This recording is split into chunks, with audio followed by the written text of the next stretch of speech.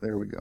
Which, by the way, is honestly probably the first Chiefs game that I watched from beginning to end in a long time, because, I fall asleep or something, so I'm sitting there watching. Of course, if you watch the game, you know how pathetic it was in that first quarter.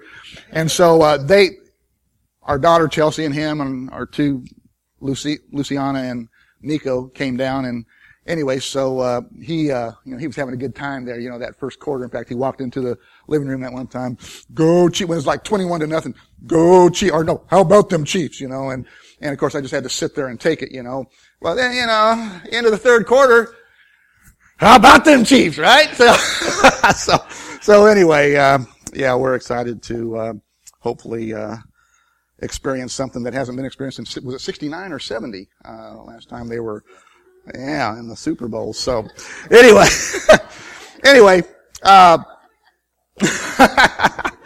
yes, we are, in this series called Holy Habits, and we're doing this series, and please, it's important for you to understand this, because, now think about this. Successful people do consistently what other people do occasionally. Okay? Think about that statement. Successful people do consistently what other people do occasionally. Whether spiritually, financially, physically, relationally. And really we need to look no further than our Lord, who kind of set the example for us, who in 3.5 years, and think about it, he knew how much time he had. He's omniscient, He knew how much time he had. He knew he only had 3.5 years, and yet still he took time out of his schedule to get alone with the Father. And think about that. Even knowing what he was facing and what he had to do, he took time to get alone with the Father. Sean Covey says, our habits will make or break us. We become what we repeatedly do. Right? The timing of this series is not a coincidence, obviously. We're ushering in a new year, which causes people to think about making changes in their lives. How many of you made resolutions? Well, be honest. How many of you made some resolutions? How many of you have broken already? Yeah? Okay. Yeah. That's what they're for, right? Anyone can make resolutions. The problem is keeping them. Keeping them. That's the problem, right? And, it's amazing that, 92% of resolutions are never kept. That's a fact. 92% of resolutions are never kept, right? Why? Why is that? Well, amazingly, the Apostle Paul told us why 2,000 years ago. Romans chapter 7. He said, and this is really interesting because he's brutally honest of his own assessment of himself. I don't really understand myself. For what I want to do, for I want to do what is right, but I don't do it. Instead, I do what I hate. I want to do what is right, but I can't. I want to do what is good, but I don't. I don't want to do what is wrong, but I do it anyway. Oh, what a miserable person I am.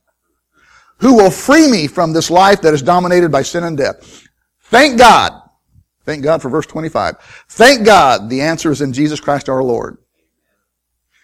Do you realize that much of what you do isn't a result of conscious choices, but rather daily habits?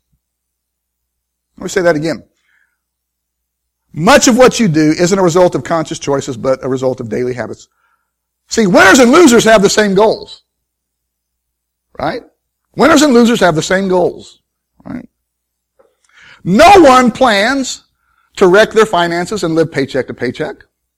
No one sets out to do that. Right? No one sets out to become overweight and end up a diabetic or in poor health. No one sets out to become an addict and end up with substance abuse problems, life-controlling issues. No one sets out to get divorced, lose their marriage and their family. No one sets out to raise prodigal children who turn their back on God when they're older. We rarely end up at the wrong place because of one, and you know this, because of one bad choice. It's a series of bad choices. So that's why we're doing this series. To help us dial in some healthy habits. Habits that will not only benefit us and our family, but also be honoring of God. Here's how James put it. James 1:21. So get rid of every filthy habit and all wicked conduct. Submit to God and accept the word that he plants in your hearts, which is able to save you. So that's my prayer this morning, that you will indeed submit to God and accept the word that's going to go forth as we continue through this series. And right here would be a good place to make a plug for our growth groups that will be starting next month. Because one of the best motivations to learn a healthy habit is not just consistency, but also companionship. You know that, right? If you're going to start working out, you want to get someone to start doing it with you so they can hold you accountable, right? And then 2 weeks in, you wish you hadn't done that because they're holding you accountable, right? Right? Think about this. Someone's chance of becoming obese increases by 57% if they have a friend who's obese. So that's my excuse. I was hanging around with fat people. Right?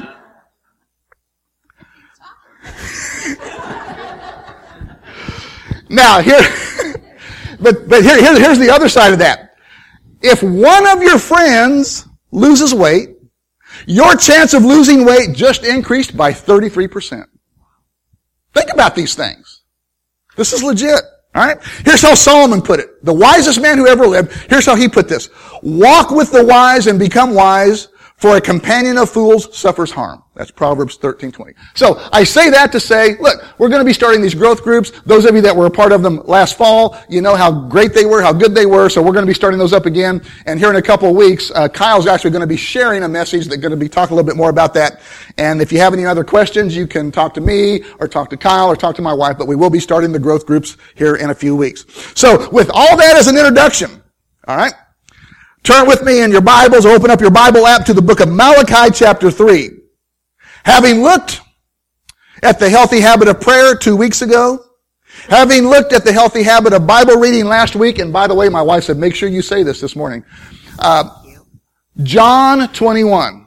On the YouVersion Bible app, there is the 21 days in John. Excellent. No matter where you're at spiritually, whether you're just getting started, whether you got saved yesterday or you've been saved for 50 years, that 21 days of reading in John is excellent and it will minister to you, okay? So just that's a little plug there for that. So 2 weeks ago we talked about the healthy habit of prayer. Last week we talked about the healthy habit of Bible reading. This week we're going to look at what is for most Christians probably the most challenging of all healthy habits, and that's tithing and giving. And if you grew up in the church, you've been walking with Jesus for a while, you know that this is the verse that probably typically is going to be used when you talk about tithing and giving, right? Malachi chapter 3, verses 8 through 11. Will a man rob God? Yet you are robbing me. But you say, how have we robbed you? In your tithes and contributions. You are cursed with the curse, for you are robbing me, the whole nation of you. Bring the full tithe into the storehouse, that there may be food in my house, and thereby put me to the test, says the Lord of hosts. If I will not open the windows of heaven for you and pour down for you a blessing until there is no more need. I will rebuke the devourer for you, so that it will not destroy the fruits of your soil, and your vine in the field, and shall not fail to bear, says the Lord of hosts. Now, for the longest time, I had always understood this verse to mean that if I don't tithe or give an offerings, I'm robbing God of the resources that He needs to advance His kingdom. Okay? And maybe that's how many of you had interpreted that. If we don't tithe or give an offering, then God's not going to be able to accomplish what He wants to do on this earth. Right? As I was studying this verse, this passage, I thought, because there was a part of me that kind of wrestled with that because, does God really need our money? Does He need our finances? How do you reconcile that, right? So, the more I thought about it, I thought, well, then what are we robbing God of then?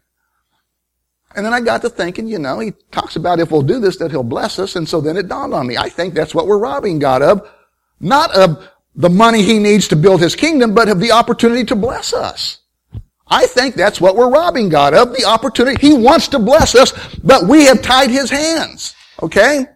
And think about, again, God doesn't need our money, right? The psalmist said once that He owns the cattle on 1,000 hills. Have you priced beef lately? He could just go sell a couple cows, and take care of this, build a church, whatever. He doesn't need our money. And I got to thinking, The audacity, right? The audacity to think we could actually rob God anyway, really? God doesn't need our money, folks. He doesn't need our money. So what are we robbing him of? I think we're robbing him of the opportunity to bless us. I believe that when we don't tithe and we don't give, what we're doing is robbing God of that opportunity that he wants to bless us, but he can't because we've tied his hands, right? See, and this is what God wants us to understand. We're the ones that have control over this. Yes, he's God, but you know what? He's given us the freedom to choose. We can make choices. So in that regard, that's how we're robbing him. We've basically tied his hands, right? It's not that he won't, he can't. Because this is how his economy is set. This is how he set it up. And he's not going to change it. Right? We decide if God will open up the windows in heaven and pour out his blessings upon. We decide if God will rebuke the devourer from our resources. Which, by the way, what does that mean? I will rebuke the devourer. Right? Well, remember, when Malachi wrote this, it was during a time when agriculture was kind of the foundation of the economy.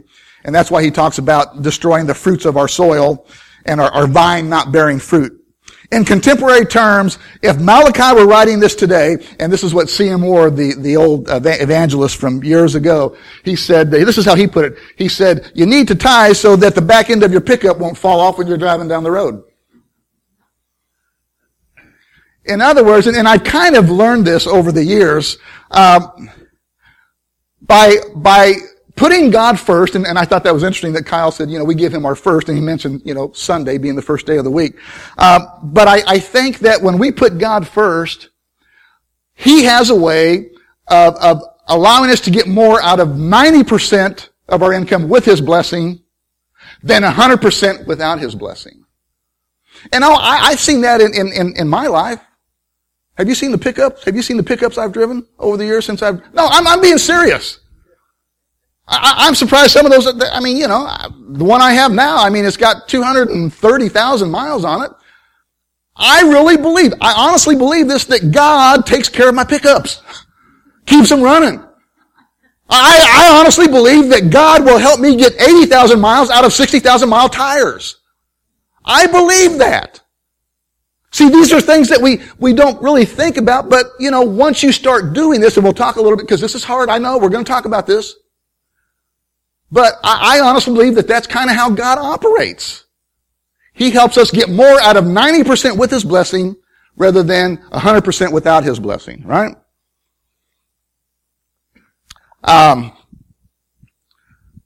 Will man rob God of opportunities to bless you? Yet you are robbing me of opportunities to bless you. In other words, the purpose of tithing and giving offerings isn't so God will have the resources to finance the expansion of his kingdom. But think about this.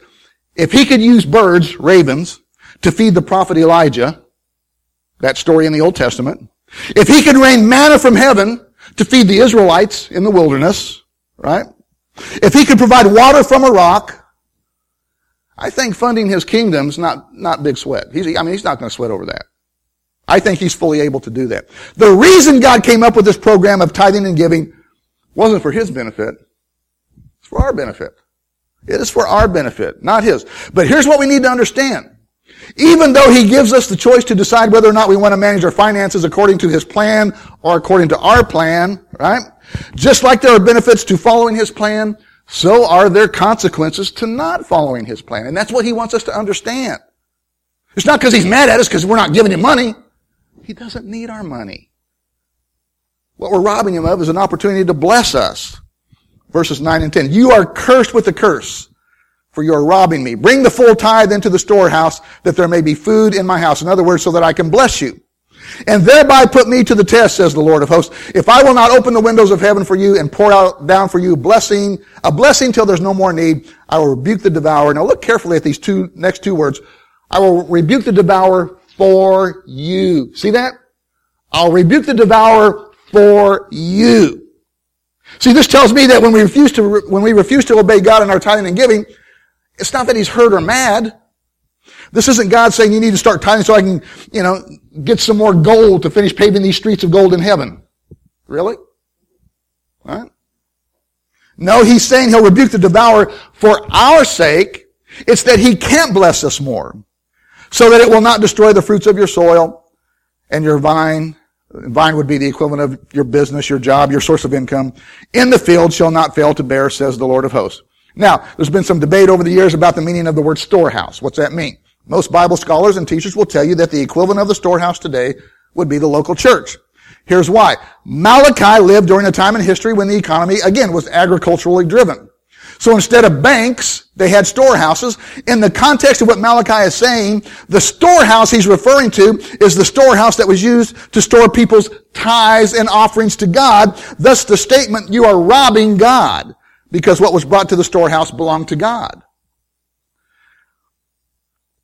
Back in the early 80s, Sue and I worked as youth pastors, served as youth pastors at a church in Oklahoma.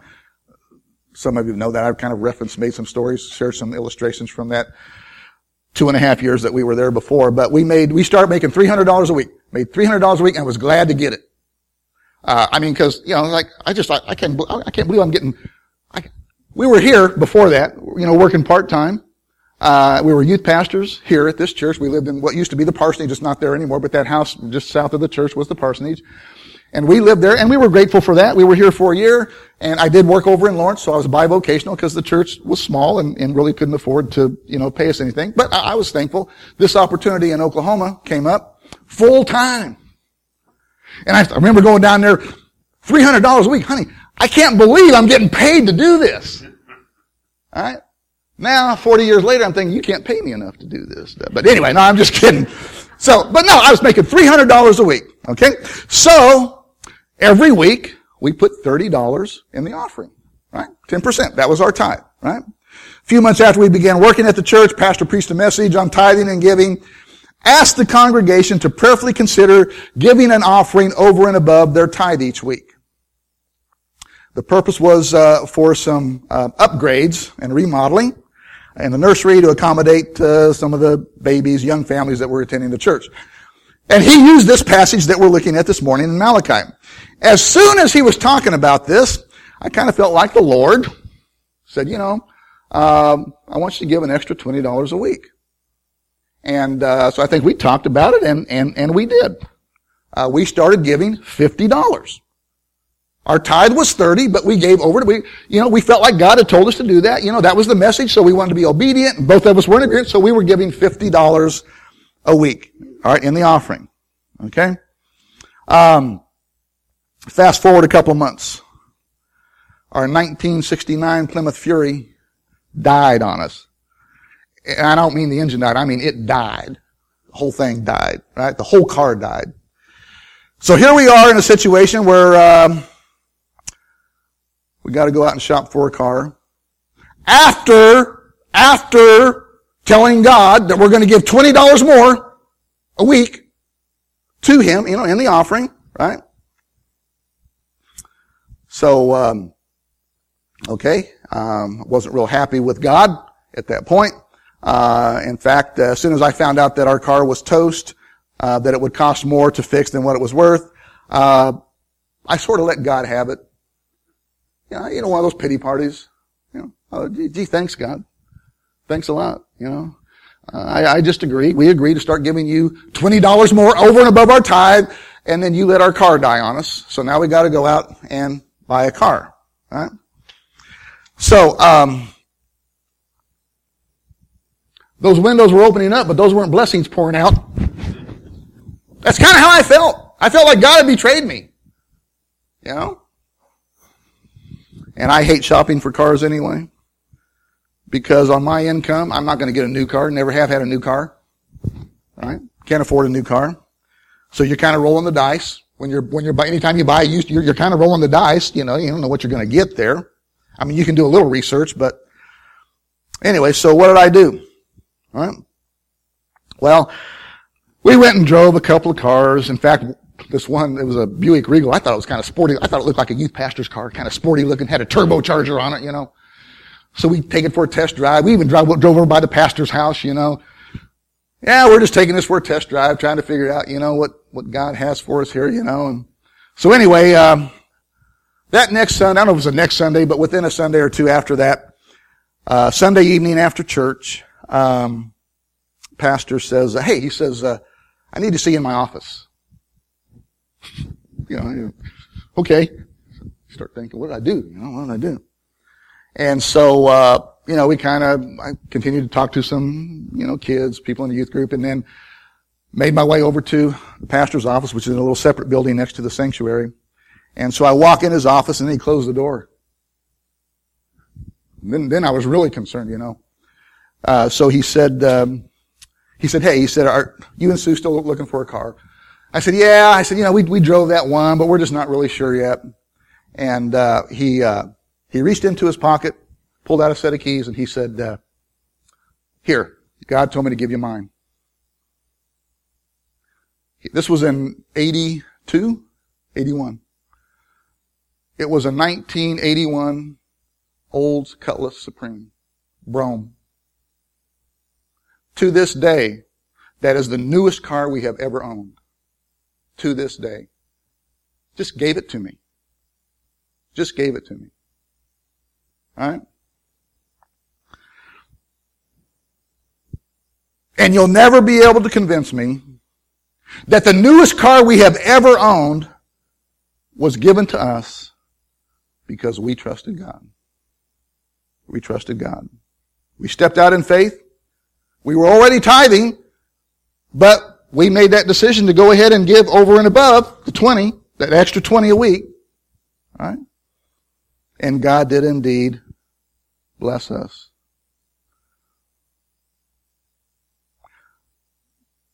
God even said, it says, test him. Then he says, test me and see if I won't make good on this promise. To not just take care of us, but to bless us beyond what we could imagine. I would have been happy with that Regal, that 78 Regal. I would have been happy with that. But God said, no, you've been obedient, I'm going to bless you with a new car.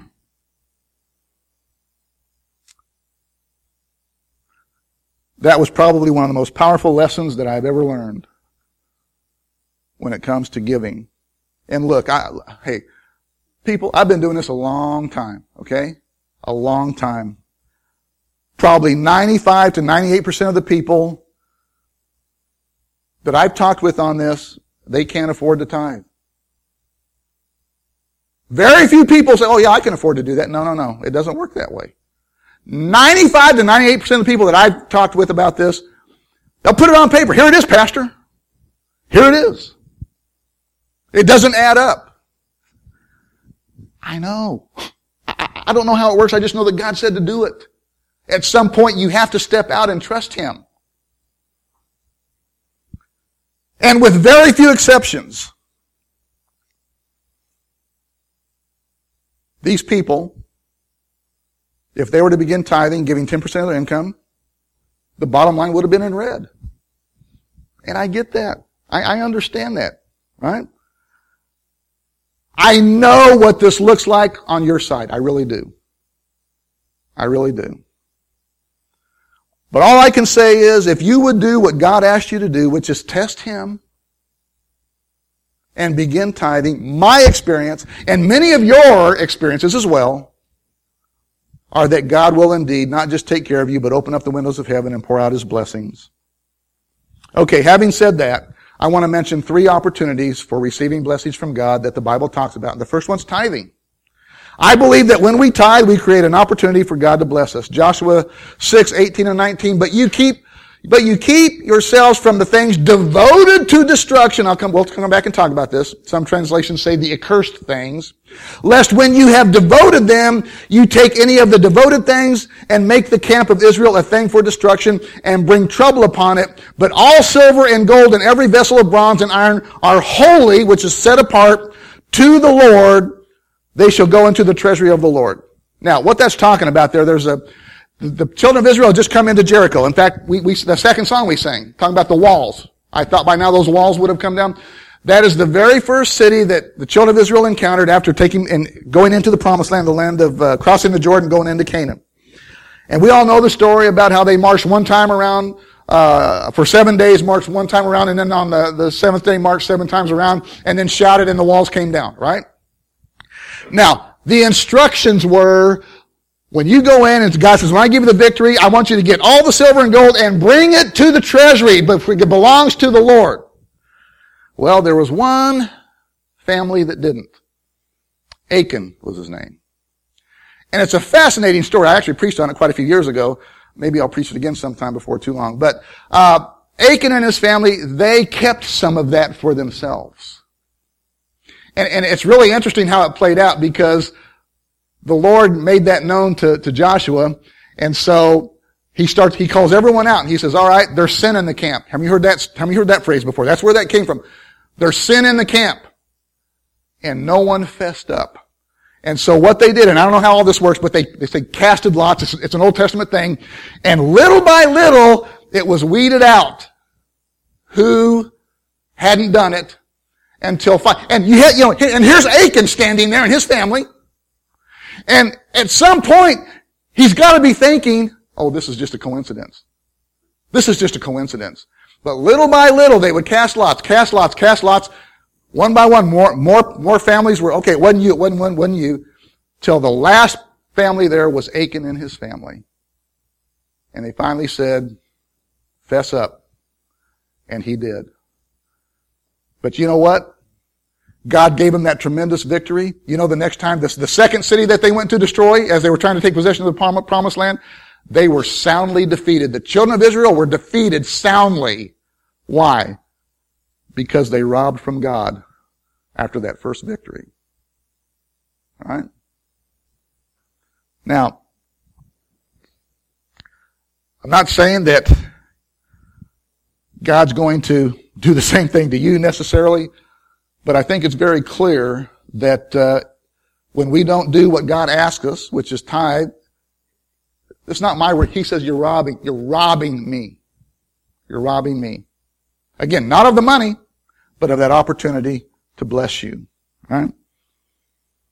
And we never get away from that principle. It doesn't take a lot of faith to give the last % of your income, does it? It doesn't take a lot of faith to give the last %. The faith comes giving that first 10% off the top. But that's how God set it up. You never get away from that principle of faith. Never. Paul said in Romans, without what? It is impossible to please God. Without what? Faith. Without faith, it is impossible. And God has it built into His economy and His system that we need to learn to walk by faith. We know that, and we probably don't have a whole lot of problem in so many areas, but when it comes to our money, see, money is a different category. Because people are funny about money. All right? Think about this, though. God actually gave us the example in sending His Son Jesus to die for us. Because you know what? There was no guarantee that people would accept Him. In fact, many don't. Many do reject Him. Right? But there was no guarantee when God said, you know what? I'm going to send my Son to die for you. There was no guarantee that people, okay, oh yeah, all right, well then we'll receive Him, we'll accept Him. No. That was even an act of faith on God's part to send Jesus, when you think about it. The more you read and study about the tithe, the more you see this idea of first fruits or giving off the top. In other words, every time we get paid, every time we have the opportunity for God to bless us, we should do that. Why? Because that's what He said to do. And when we do, He'll show us how we can get more out of 90% of our income with His blessing than living off 100% of our income without His blessing. Because here's the deal, and this might sound harsh, but it's in the Bible, so if you want to push back, that's fine. Just know you're not pushing back against me, you're pushing back against God. You need to understand that it's consecrated if it's brought to the house of the Lord, but it's cursed if it stays in your house.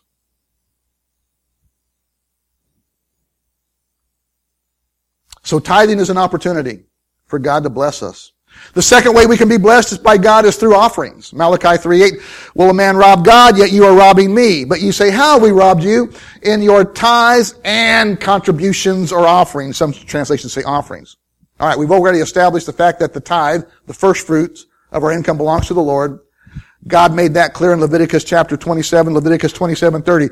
Every tithe of the land, whether of the seed of the land or of the fruit of the trees, is the Lord's. It is holy to the Lord. So it's clear that when we hold back our tithe, we're robbing God. But how do we rob God? By holding back offerings. I mean, it states specifically that the tithe belongs to God, but it doesn't say that about the offerings. So how are we robbing God when we don't give any offerings, when we don't give over and above our tithe? Well, again, the only way this makes sense, the only way we could be robbing God by not giving in offerings is by not giving Him the opportunity to bless us when we give over and above our tithe. So, one way we can be blessed by God is when we learn to trust Him, or test Him is the word He used. Test Him by giving 10% of our income to Him. Another way is when we give in a special offering or offerings anytime we give over and above our tithe. Okay? And then the third way that we can be blessed by God is through sacrificial offerings. And there are numerous occasions in the Bible where a sacrificial offering is mentioned. And this is kind of in a little bit different category. It's like when you give and it just like really hurts to give. It's like, say, well, it hurts to tithe. No. This is even a greater step of faith. And we see examples of this in the Bible. One time David gave a sacrificial offering to help build the temple. And by today's standards and values, what David set aside in a special offering to help build the temple would equate to over, are you ready? $20 billion. $20 billion. And that's a lot of money. I don't care, even if you're a king, that's a lot of money, right? Under the Old Testament law, the people were required to offer a bull for a sin offering each day. But in 1 Chronicles 29, we're told that Solomon offered not one, now watch this, not one, not two, not even three. Solomon offered 1,000 bulls.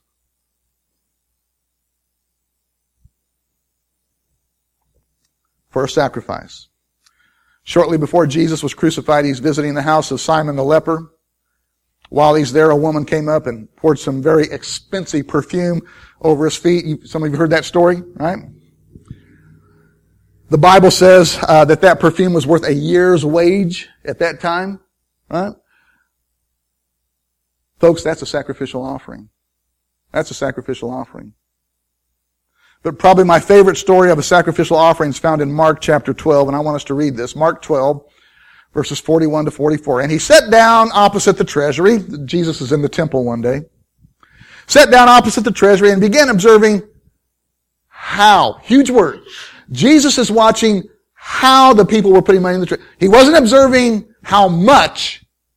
He was observing how they were putting money into the treasury. Okay?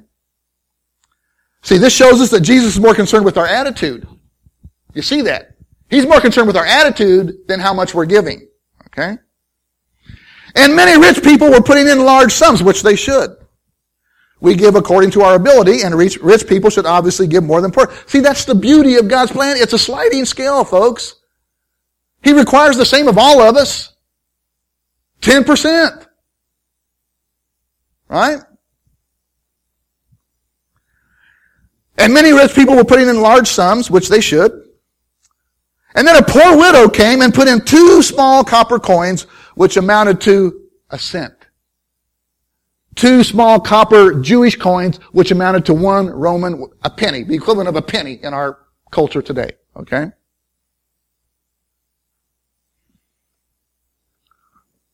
Calling his disciples to him.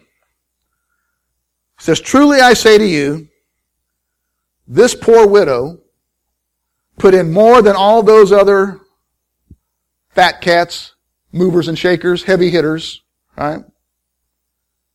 She put in more than all of those other contributors to the treasury. For they all put in out of their surplus, but she, out of her poverty, put in all she owned, all she had to live on." Folks, that is a sacrificial offering. That's a sacrificial offering. Earlier I mentioned how Sue and I took that step of faith, tested God by giving an offering over and above our tithe, that extra $20, right?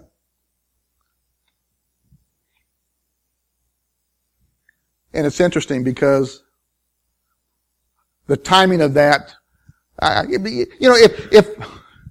if our car would have broke down, before we started that extra offering, I don't think I would have given it. I don't think I would have been obedient. I really don't. Because I would have said, God, we can't afford it. We cannot afford that.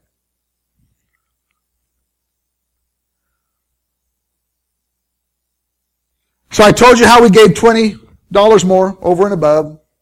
Here's what I didn't tell you. Not long after that, there was a drop in church income, and the pastor and I both took a pay cut. I dropped from $300 to $275. This is after we had already agreed to give that extra $20. And again, there I am. Getting cynical with God. Oh, the windows are open, but that ain't blessings coming down.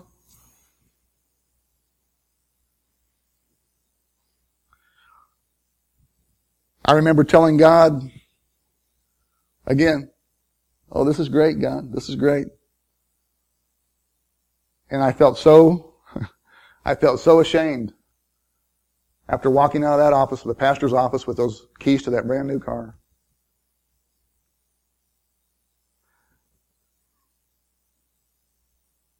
I share that for a couple of reasons. First, because I want you to understand that even though God did say to test him, He didn't say when He would pour out those blessings, And looking back, I honestly can't remember the time frame for how long it was, between when the pay cut and got the car and all that. But here's what I know. I know God came through when we needed Him to. Someone said, God's never late, but man, sometimes He don't seem to be in a hurry. Right? Doesn't it feel like that sometimes? Well, I know He's never late, but man, I wish He'd kind of hurry up.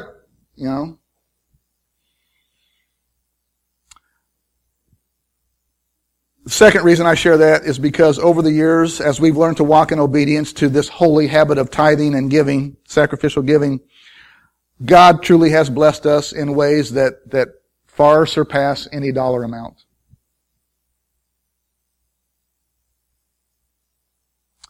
Because I consider it a blessing that all of our kids are serving God. I think that's a blessing.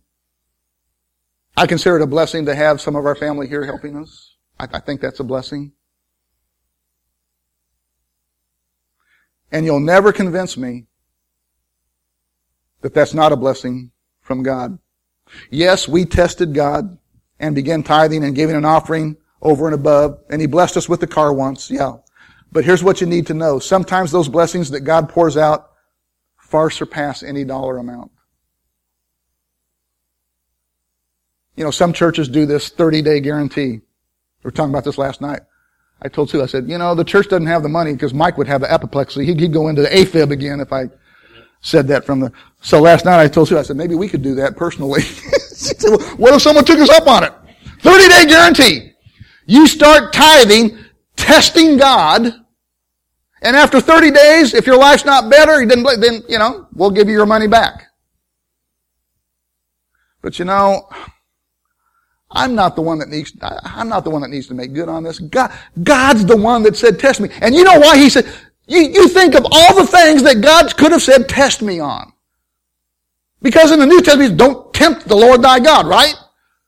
But yet one area, He says, test me and see. Why? He's a realist. He knows how hard this is. He knows how hard this is. And it is for most people, for most Christians, for most Jesus followers, it is far and away the biggest step of faith you'll ever take. But I'm telling you, if you'll do it, it will change your life. And you will be blessed, but not just, with things and money, which I believe He'll do because He said He would. But I mean just your life in general. You'll feel better about your life. It's just life works so much better when you do it God's way. That's what it comes down to, really.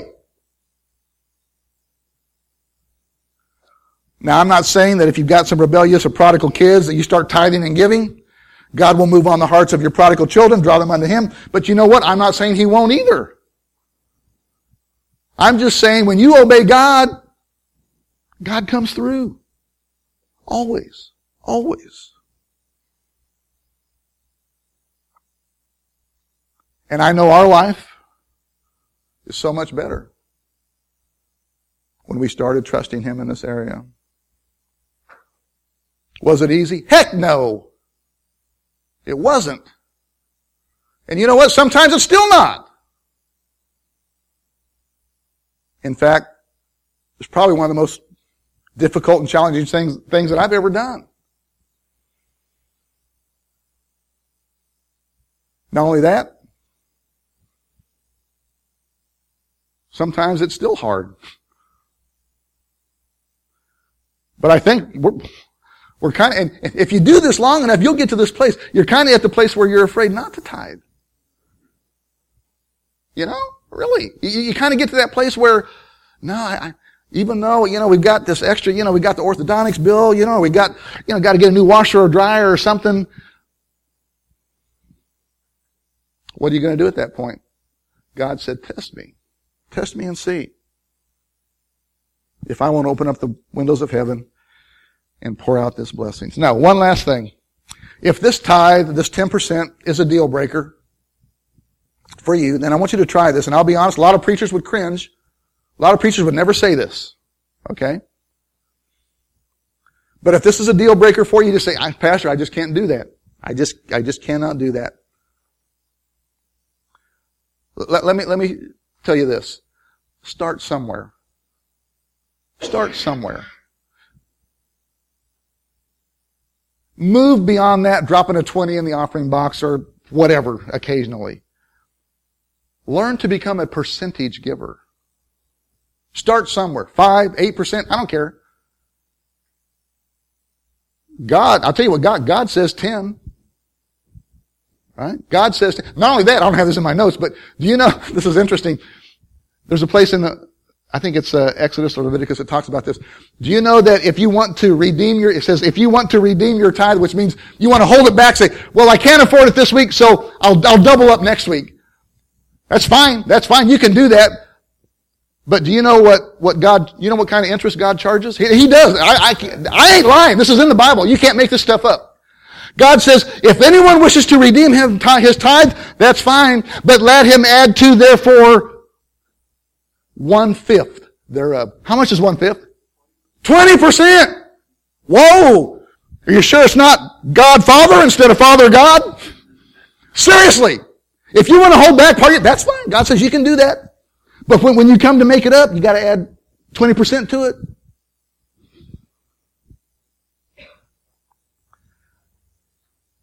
Learn to start somewhere. God says 10%. Okay? If you're not there yet, start somewhere. And I believe God will honor that.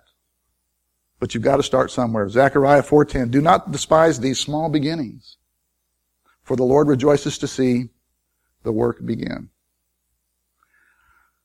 Now, this is a preacher up here talking. And I'm always uncomfortable talking about money. I probably shouldn't be because it's in what I'm saying is in the Bible, but at the same time, I get it. And it's kind of this is my livelihood. So, people might think, oh yeah, he's up there because, this is how he gets paid. No. So, I wanted you to hear this from someone else, who's kind of outside that realm and really has no vested interest in terms of the income of the church. And so, I asked Kyle and Lauren if they would, just share a little bit about their journey and how, they tested God and how God has blessed them.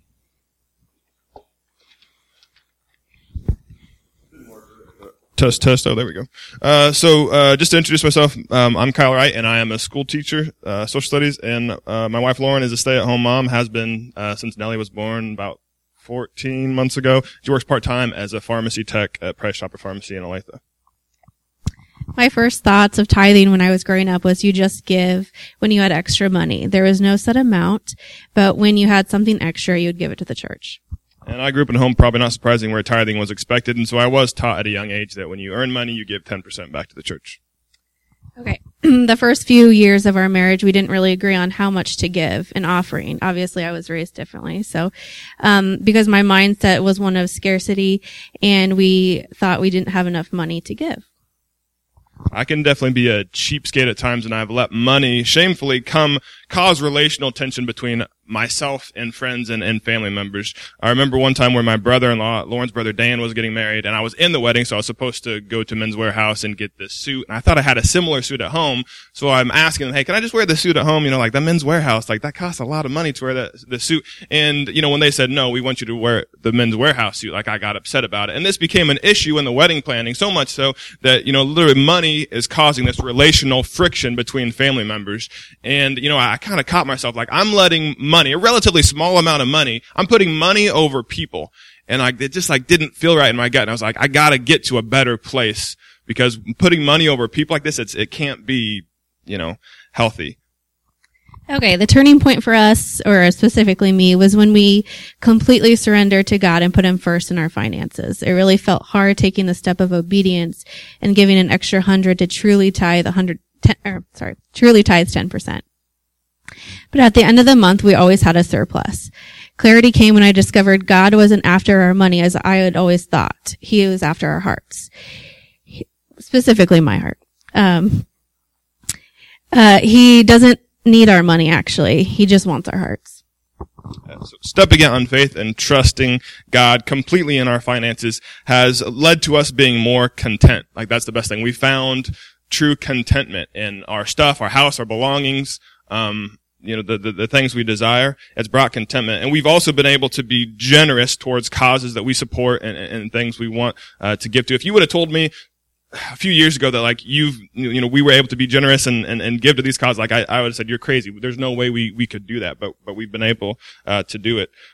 We started truly giving our first 10% of our income back to God when our debt was the highest. In ballpark figure, we don't agree on this. I think it's higher, but we said around $75,000 is probably around our debt. And this summer, in just a couple months, we're going to be 100% debt free. And well, besides our mortgage, everything else. So I mean, like that's a huge blessing. What I would say to someone who hasn't started tithing is to just try it. I know it's scary and hard, but God changed my heart and blessed me so much, and I know He wants the same for you too. So take a leap, and I know God's promises never fail, and He will provide.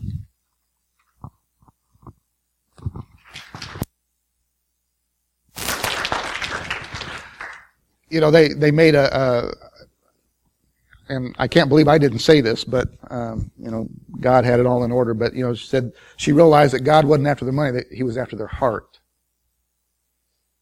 Seems like I read somewhere, it says, where your treasure is, there your heart will be. Right? And she's right. It's not about the money. God's not like, show me the money. No. He says, show me your heart. Give me your heart. And He knows. He knows that that's the area where we're touched the most. That's the area that's hardest to let go of and really trust Him and walk by faith. Again, that's why that's the only area. It's not a coincidence. That's the only area He says, test me. Just test me and see. What do you got to lose? You know what I've told people before? I said, you know what? God says test me and see. If you start doing this, and if you go under and have to file bankruptcy, you know what? You can still get out of that, because you can write a book and you can title it, How God Failed Me. Right? No, I'm just being facetious there, but I understand this is hard. But I'm just telling you, this is how God operates, and we're not robbing Him of money, people. We're robbing Him of an opportunity to bless us. He really does want to bless, because that's what He does. That's what God does. Do you know that? God's in the blessing business. Doesn't need our money. How ludicrous is that? He's God. So what are we robbing Him of? The opportunity to bless us. How many want to get blessed by God? All right, let's pray. Lord, I do pray, Lord, that, again, I get it. I understand that it's hard. But somehow, some way, you did it with Kyle and Lauren, you did it with Sue and me, you've done it with many people sitting in here this morning. But give us the faith. And even if it's not faith, even if it's just a raw, okay, God, I'm going to test you, even if it's just that, that's fine. because I know that you'll honor your word, and you will show yourself faithful and true as you open up those windows of heaven and pour out blessings. Again, not just money, not just material things, but just a better life as we learn that this isn't about our money, it's about our heart. Because all along, that's all God wanted, was our heart.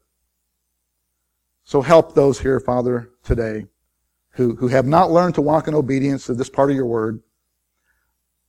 Give them the faith to trust you in this area. And as they do, I do pray that you'll honor your word, and I know you will. I know you will. We pray these things in your name. And everybody said, Amen. Amen. Lord bless you. Go with the Lord.